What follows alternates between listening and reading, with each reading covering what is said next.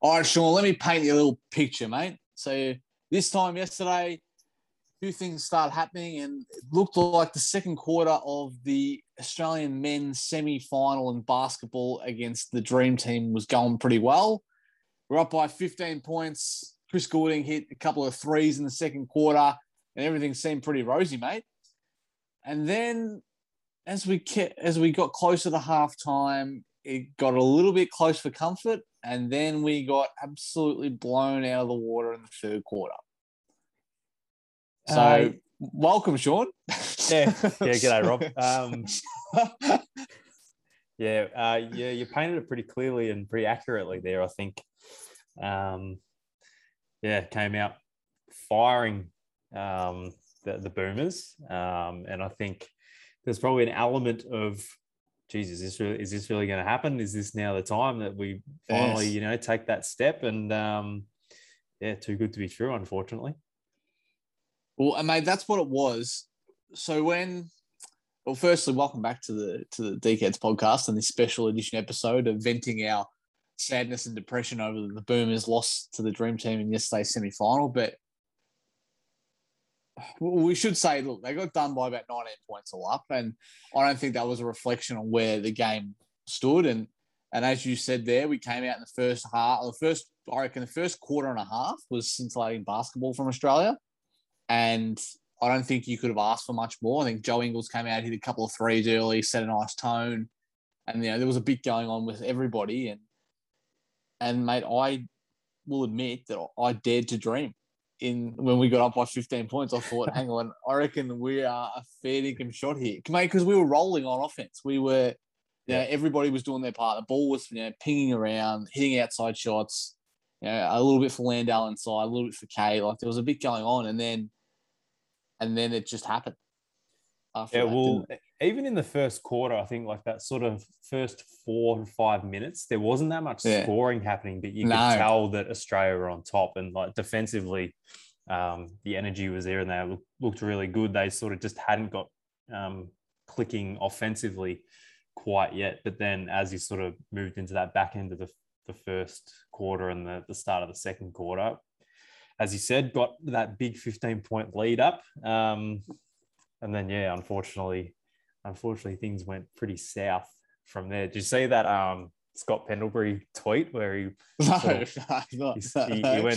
went the early crow, and it was something I can't remember the exact words, but it was something to the effect of like the USA are going to have to start getting their excuses ready. Like, what are they going to be for when they lose? Yes. And unfortunately, the excuses weren't needed because they stomped us in the end, mate. And that's it. And I think so. When I was trying to, last night in my dark hours there, watching a pretty bleak day for Australian team sports at the Olympics, I had a look at some of the stats, and every quarter, so the first quarter we scored 24 points to USA's 18. They scored 24 to our 21, and it was the third quarter, mate. We got blown out 32-10. Yeah, that was the quarter where, like, obviously that was the quarter where we lost it, but we got absolutely smacked. I think the person leading that, mate, was KD. Yeah, I think, and Booker. KD probably kept them in it a little bit in that in that second quarter. Where he probably led that little bit of the fight back before halftime, but even he was their only option offensively at the start of the game. What did they start, like 0 for 9 or 0 for 10 from? Yeah, for 3 from the 3-point range. And then I think we spoke about it off air or off Zoom.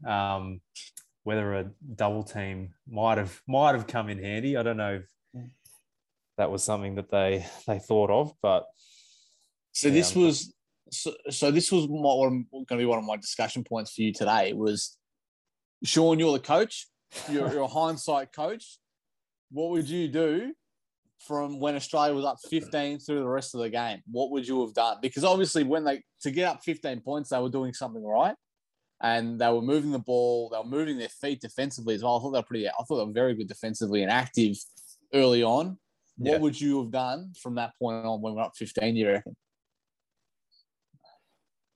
Yeah, I don't know. I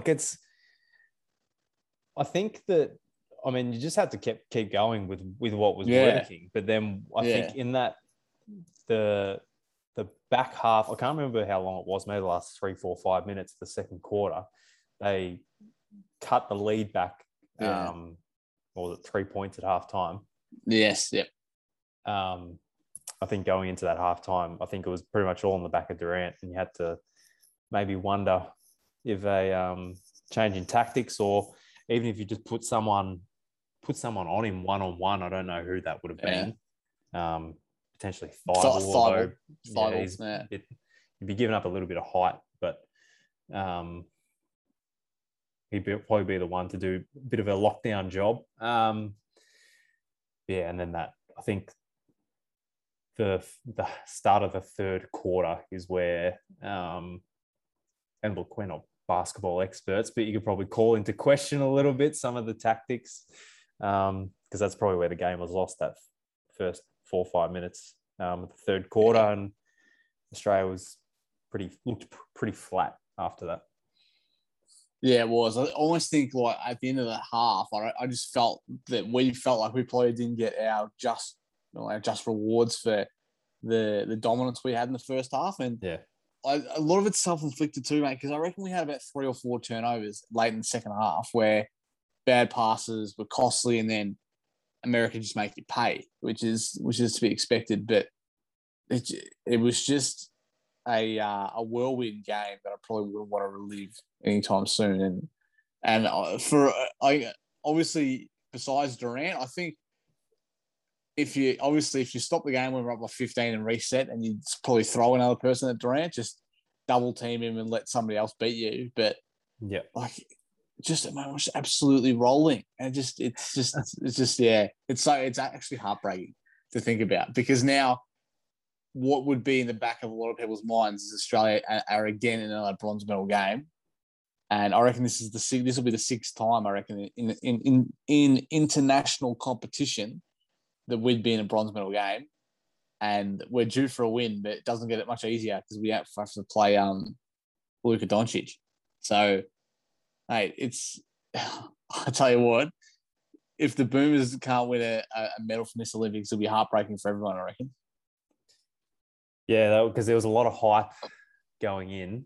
What was that? The FIBA rankings had him as number 1. Yeah, and the power rankings, as number 1 going into the Olympics. So I think one thing we haven't touched on yet is, and I reckon we spoke about it just in our group chat, the loss of Aaron Baines.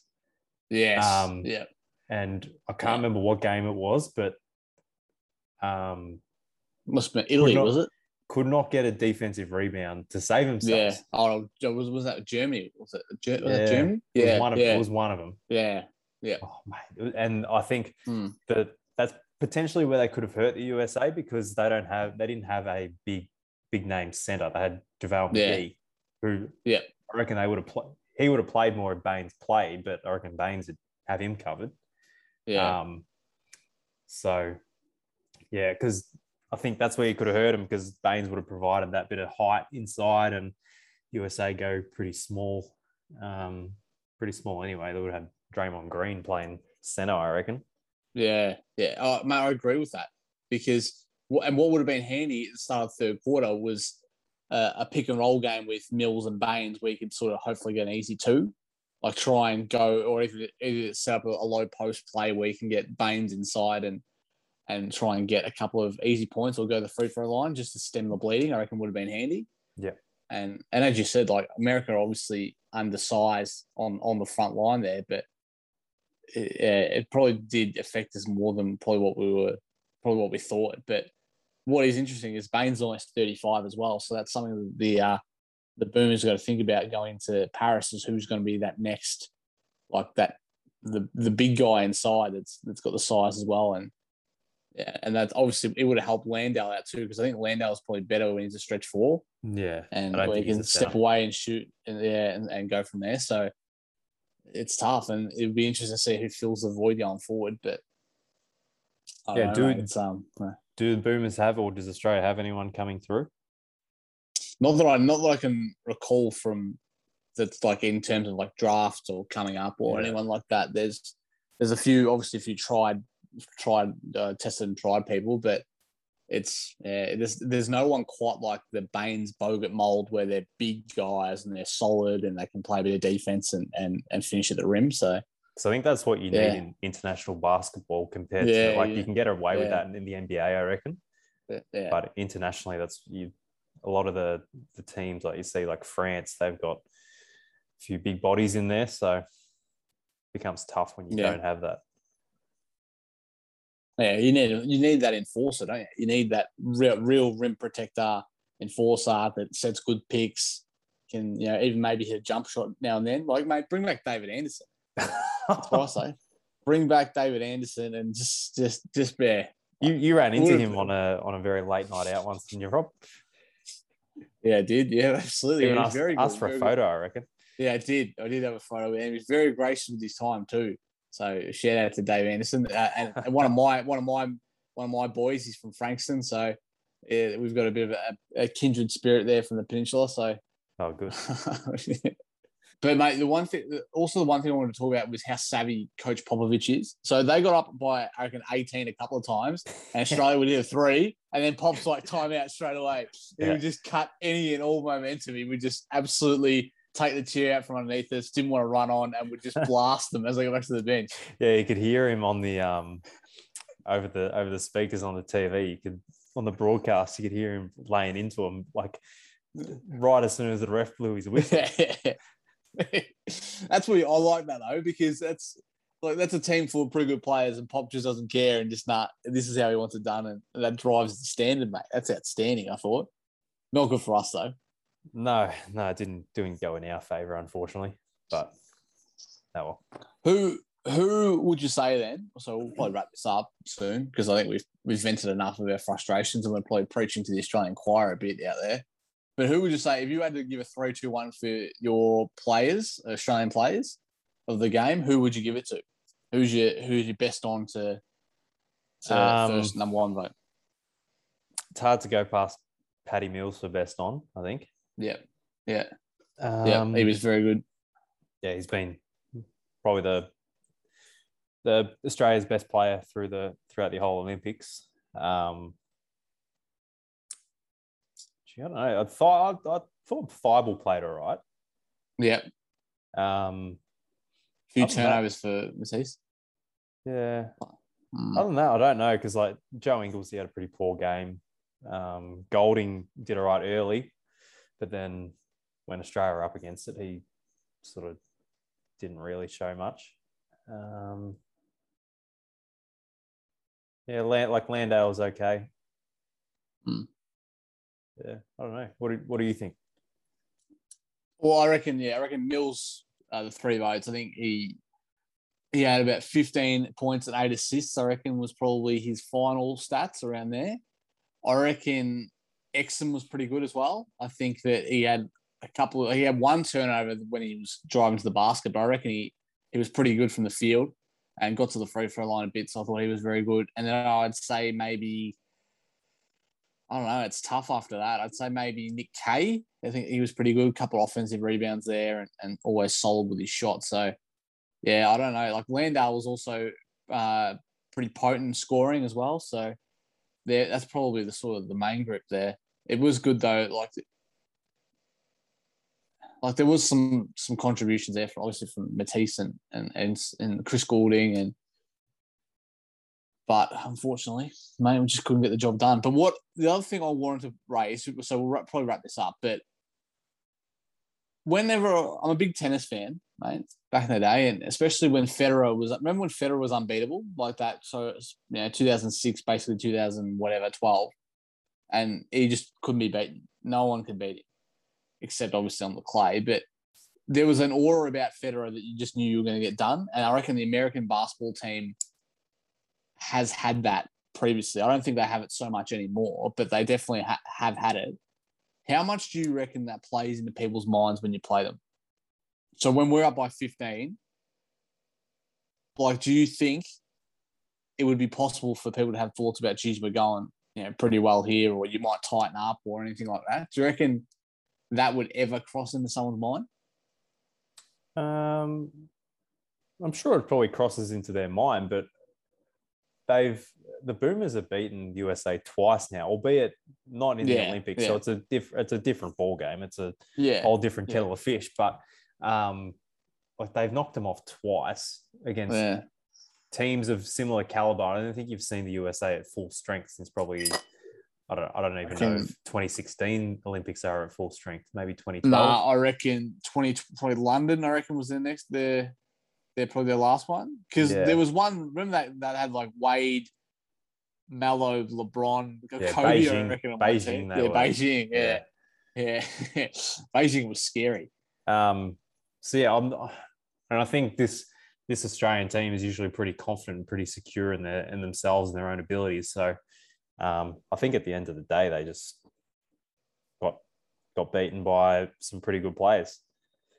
Absolutely. And there's a lot of positives to take out from there, but hopefully they can wrap up the bronze and make it a successful games, and hopefully don't languish in fourth place again, mate. I won't be able to watch it. I won't be able to, if we get done in the bronze medal game, mate. I think I'll just go off the grid for a bit, I reckon. Which is but it's also as you said, Rob, it's not going to be easy. Slovenia have actually been playing quite well despite the perception that they're a one-man show. I think that they took it right to France the other night. So absolutely. So this is the caliber, mate, of the 2008 Summer Olympics Americans dream team. Yeah. So I'll read them out in alphabetical order. Carmelo Anthony, Carlos Boozer, Chris Bosh, Kobe Bryant, Dwight Howard, LeBron James, Jason Kidd, Darren Williams, Chris Paul, Tayshaun Prince, Michael Redd, Dwayne Wade. It's a pretty good team. It's a pretty good team, mate. Like, it's not bad. It's not a bad little roster that they had. So obviously it's not that same sort of standard they have at the moment, but you can only play who they put in front of you. All right. So the final point for today, mate. Who from this current Boomers team would be the next Olympics, do you reckon? Who will be? Yeah, who will be? Who do you reckon is just a lock for the next Olympics? If I had to choose one lock, it would be Landale. Yep. But I mean, you got like Paddy Mills and Joe Ingles. They're getting to the back end of their career, but 3 years' time, I think they'd still both be around. Yep. So I think they'd probably be there. Don't know. I think Dellavedova will be gone. Exum is a bit of an X factor. He's a bit up in the air sometimes. Well, he's only 26 still, so I dare say he would still be there. Yeah, he does get injured a lot though. Is more on my point, I think. Yeah. So Thibault, Josh Thibault. Green. I don't know who else. NBA you've got you've got your NBL guys, but whether there's always going to be a couple of them to round out the squad, but whether it'll be the guys that are there now or not. Josh Giddey, he'd probably be there, I would imagine. Yep. Giddey, I'm not sure. So. I think Simmons is probably. I think he's done dusted. I don't think he's give up on that, mate. So but we'll see how we go. Fingers crossed for the game tomorrow, Sean. But thanks for your insights today. We appreciate it. And no worries, Rob. Hopefully, it's a more pleasant experience tomorrow. Fingers crossed for a bronze, eh? That's it. Go Boomers. Finish it off. Finish off the job. And what do you reckon? Send a double team at Doncic all day. As soon as he gets the ball, just straight on him and just send the double. Let Zoran Dragic beat us, but don't let Doncic. Just throw caution to the wind. That's it. That's the way to go, I reckon, mate. All right. Thanks, Sean. Thanks very much. All right. Thanks for tuning in if you got this far. Appreciate it. And like, subscribe, and just get around the DCats podcast. So thanks very much.